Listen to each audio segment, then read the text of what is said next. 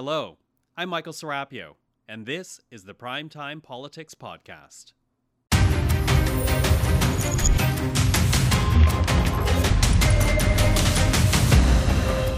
Tonight on Primetime Politics, the fog of war.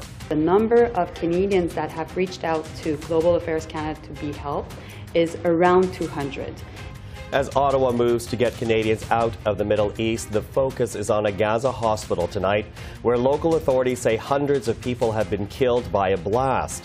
What impact will this have on the war? Coming up, we will speak to the Director of Conflict Resolution at the Middle East Institute. Also, we expect the Liberals to deliver on the promise, and it's going to be a red line for us.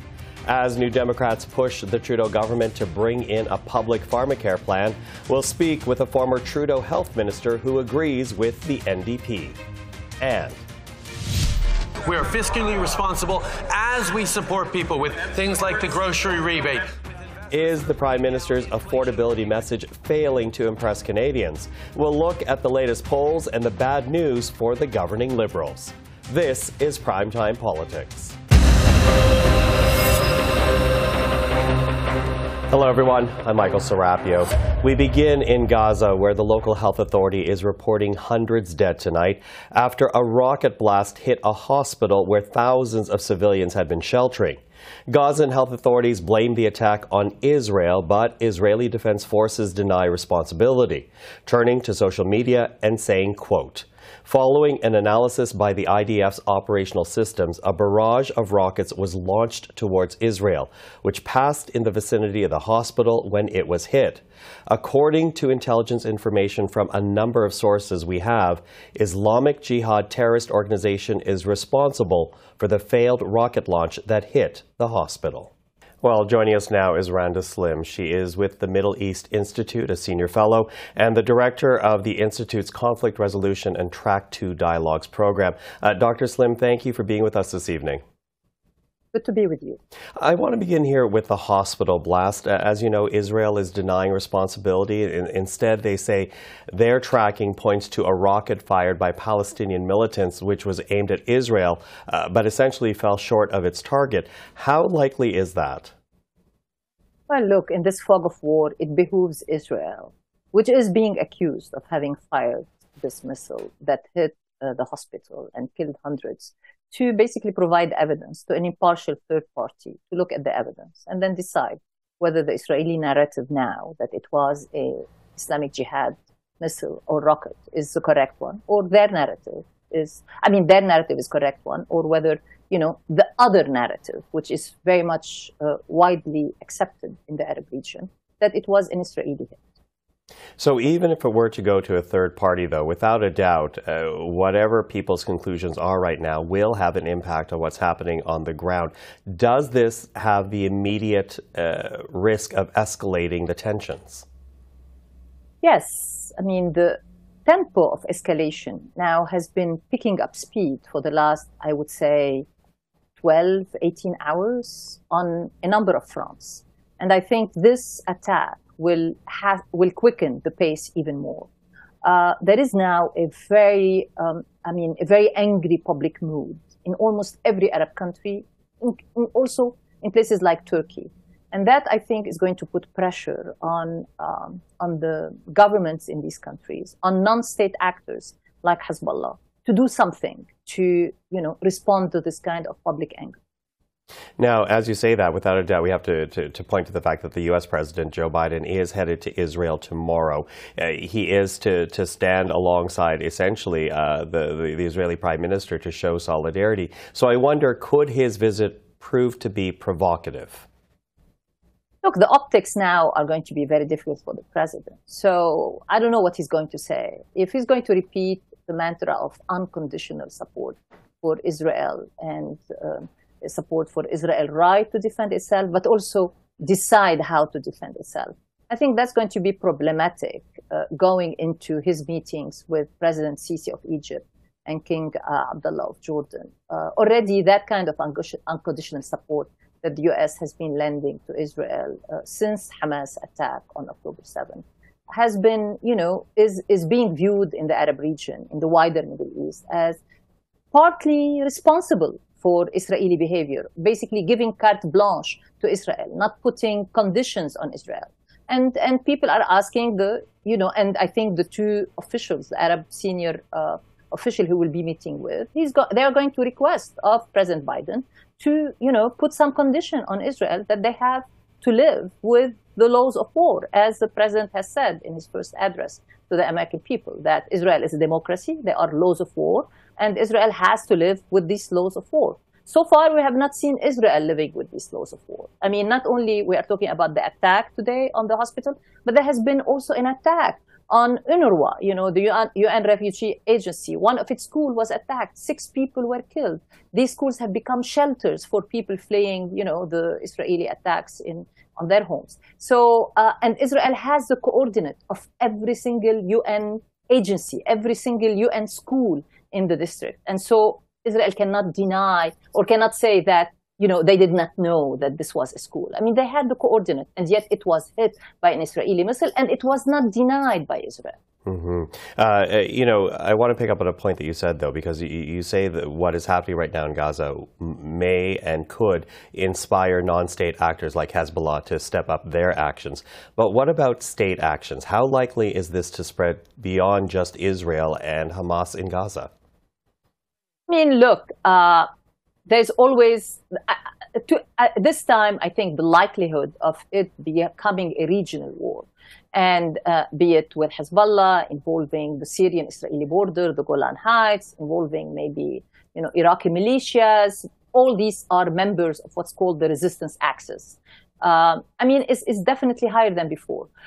In the past, there have been many, there have been at least 5 since 2007 and Hamas takeover of Gaza. There have been at least 5 military war confrontation between Hamas and Israel. And throughout this time, Israeli objective was always to deter and punish Hamas, but never to eradicate Hamas. Because Hamas has proven over the years to be a useful tool for the Israeli governments, and especially the government led by Mr. Netanyahu, to basically say, we don't have an acceptable, credible Palestinian partner. Look at those Palestinians. They are divided between the Palestinian authorities, between Hamas, and the Palestinian Authority is weak. Hamas controls Gaza. It's a terrorist entity. We don't have an acceptable negotiating partner on the Palestinian side. Hence, we are going to push the peace process aside. And the international community, especially the West, has been going along with this myth that we can push the Palestinian problem aside and we can have an occupation that is sustainable and that is relatively cost-free. Hamas is no longer a useful tool for the Israelis. That has reached an expiration date.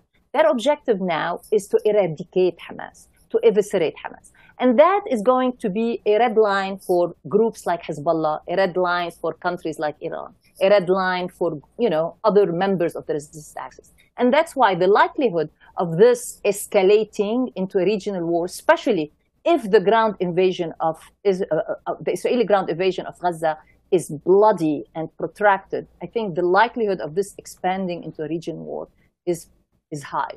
Now, is it going to happen? Is it preventable? Yes, it's always preventable. But is it more likely than in previous times when Hamas and Israel confronted each other? Yes, it's more likely. Dr. Randa Slim, I appreciate the time. Thank you for that. Thank you very much. As we continue to track the conflict in Gaza tonight, we also want to update you with some of the latest numbers that we're getting from officials here at home. It begins with the confirmation of another Canadian who was killed in the Hamas attack on Israel 10 days ago. That brings the number of Canadians killed in that coordinated attack to 6, with 2 Canadians still listed as missing. At this point, Canada has helped evacuate 1,300 Canadians out of Israel and 21 Canadians from the West Bank, with this message coming to us today from the Foreign Affairs Minister. My message to Canadians that are in Tel Aviv and Canadians that are in West Bank: if you want to leave, please contact Global Affairs Canada. If you're given a spot, please take it, because we don't know how long this operation will be able to continue, as the situation is very volatile. If you are in Lebanon, it is now time to leave while commercial flights are available. Well, to another matter now, as the NDP emerged united on the issue of pharmacare at their convention this weekend, saying any plan presented by the Liberals must be a plan for a fully public scheme. The Supply and Confidence Agreement between the two parties states that a National Pharmacare Act must be passed by the end of this year, and if it's not public, the NDP says they are willing to walk away from the deal. Well, I think it was a crystal clear message to the government that we want public pharmacare, and we expect the Liberals to deliver on the promise, and it's going to be a red line for us. Because 8 million Canadians right now, as we're talking, don't have access to pharmaceutical coverage. Millions more have some, but it's deficient. Thousands of people die every year in a G7 country because they don't get access to medication. And yet we know there's a public policy recommended by Royal Commissions, advisory councils, committees going back to the 40s, telling us there's a solution, and that's to fold pharmaceuticals into our single-payer system. Well, we're now joined by Dr. Jane Philpott, the Dean of Health Sciences and Director of the School of Medicine at Queen's University, also a former minister in the Trudeau government. Dr. Philpott, thank you for joining us again. My pleasure. Nice to be here. Now, as you know, New Democrats say that any pharmacare bill put forward by the government has to be one that creates a public single-payer system. You know, the politics aside, you also say this is the kind of scheme that Canada needs to pursue. Why is that? Well, this is something that's been studied over many, many years. And of course, we can also look to international comparisons as to how good pharmacare programs happen. So there's a lot of evidence out there. But I would point specifically to the report that was commissioned by the current government in its previous iteration and delivered by Dr. Eric Hoskins in 2019 that looked at the different kinds of models of care. And there was no question in the end that the best model for Canada to save money and make sure people get the medication they need is what we call a universal single-payer system. And so I'm happy to see that there's a lot of push in that direction, and that's very much what many of us are hoping to see out of the government in the coming months. Okay, let me pick up on that point, though, because Conservatives, we hear from them, they're concerned about the dollars. Pierre Poilievre saying that he would rather look at reducing program spending in general before creating new programs. And pharmacare would cost billions for the public purse. So what do you say to that kind of argument, that type of concern? Well, I say this is exactly how you should be trying to save money for the public purse, because in the end, this will save money for Canadians. We already spend an enormous amount of money as Canadians, and including Canadian governments. Close to $40 billion a year gets spent on pharmaceutical medications.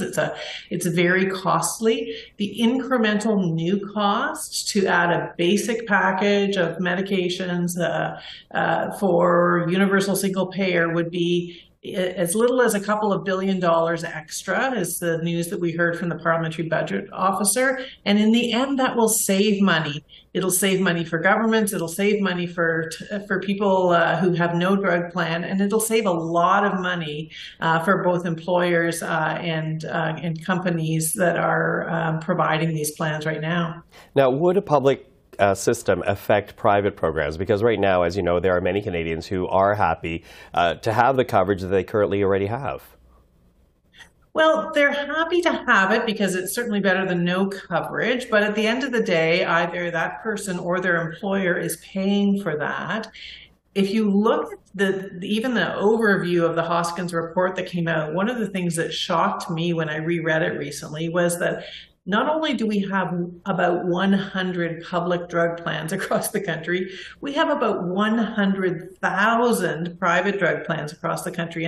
And people know how much administrative cost it is just to even fill out the forms to get your money back for that. But the other effect of all of those drug plans is that there's no bulk purchasing power. So what a universal single payer plan would allow us to do is to bring all of those together and say, hey, all Canadians need this particular medication. You need to give us the very best price possible. And the fact is that right now, Canadians are paying some of the highest drug prices in the world. So we'll all save money if we can get that unified bulk purchasing power together. Okay, talk about potential negative effects, though, because as you know, healthcare minus pharmacare right now, that's a public program. There are shortages and long waits. Many people, millions of people, still don't have primary care.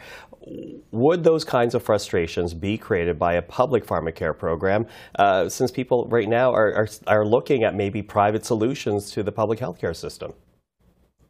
Well, there is no question that there are a lot of challenges in health systems right now. But in fact, by getting things right on pharmacare, it may actually be the first step to solving some of those other big problems like access to primary care. In both cases, and this is often a phenomenon in healthcare, is that when you do the right thing and you spend money in the right places, you actually save money in the end.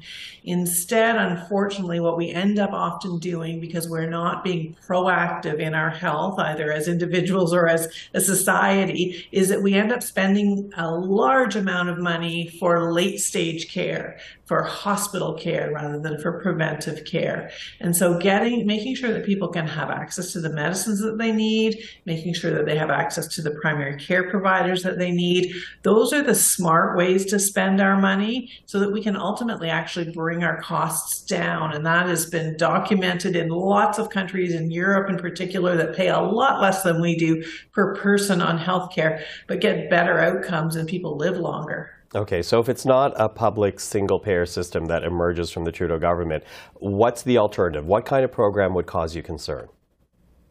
Well, the other alternative that's most frequently discussed is called a fill the gaps, and it's not dissimilar to the model that's being used now in Quebec, which means that most people that have private coverage continue with their private coverage, no matter how expensive it might happen to be, and the public steps in and fills those gaps for the people that don't have money otherwise. But it doesn't get at the real benefit of a public pharmacare plan, which is that ability to be able to purchase in bulk, to be able to get the lowest possible prices, and to be able to save all of that administrative cost.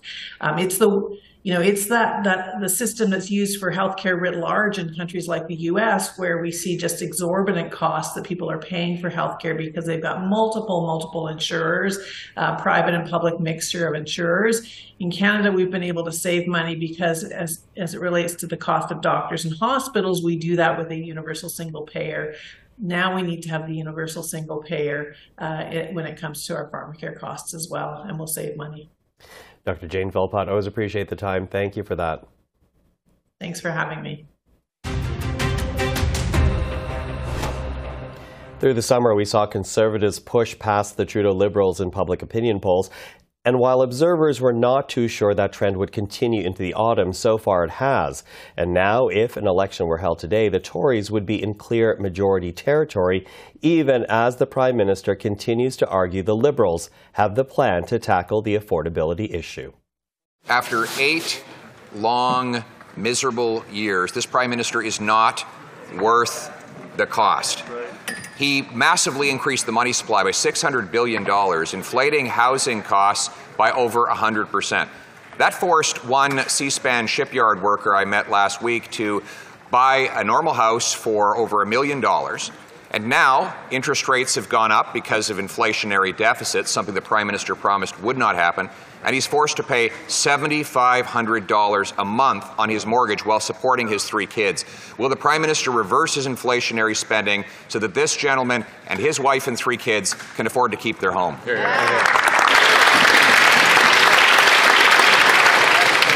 Le très honorable Premier Ministre. Mr. Speaker, one thing is clear. The cuts, the austerity that are proposed by the Leader of the official opposition would not help that family, would not help Canadians from coast to coast be able to afford a new home. That is or the homes they're living in even. That is why we're continuing to work right across the country to bring forward ambitious and community-specific solutions to the housing problems they're facing. We've signed Housing Accelerator Fund agreements with London, with Vaughan, with Halifax, with Hamilton, with the province of Quebec, with more to come, Mr. Speaker. The cuts he's proposing won't help Canadians. Our investments, done responsibly, will continue to help Canadians. That's right. Hear, hear. Well, joining us now is polls analyst Philippe Fournier, the man behind 338 Canada. Philippe, always good to see you. Thank you for taking the time. Bonjour, Michael. It's good to see you. You know, the numbers here, they are really astounding. Not only this double-digit lead for Conservatives, but when you crunch the numbers, we're looking at a resounding majority for the Tories if an election were held today. Can you talk to us about the numbers and what they look like right now?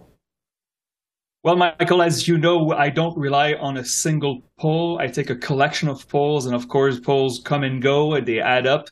And since the convention, we have seen a growing conservative lead in every pollster in the country. It used to be between 4 and 6 points, and now it's regularly double digit, as you mentioned. The latest polling that we had last week, Main Street Research and Abacus data, both 13 and 14-point leads for the Conservative. So this is a massive lead, and it's not just located in the prairies in Alberta where the Conservatives were already doing well. They're also doing well where they need to win, and that's why the seat projection now is close to 200 seats for the Conservatives. Now, there's no election on the horizon, so let's not get carried away, but this is the state of the landscape right now. Well, certainly gives us a measure of what people are thinking, and certainly a big change from what we saw even in the summer. So let's break that down a bit more, if you don't mind. Let's start in Atlantic Canada, of course, this Liberal stronghold for Trudeau since his first election as leader. So what's happening there right now for the Liberal Party?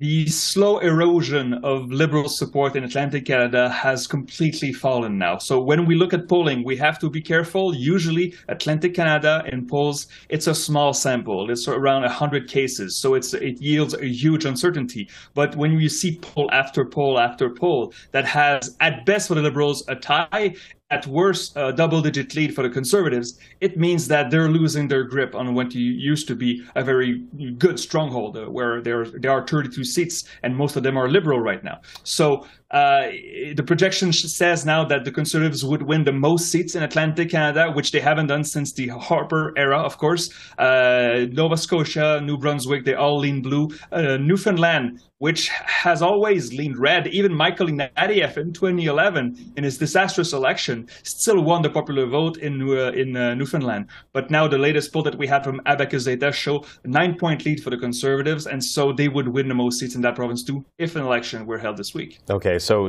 obviously slipping in Atlantic Canada. Let's now go to Ontario, because that's the other region, other province that has really been a Liberal bedrock. What's happening there?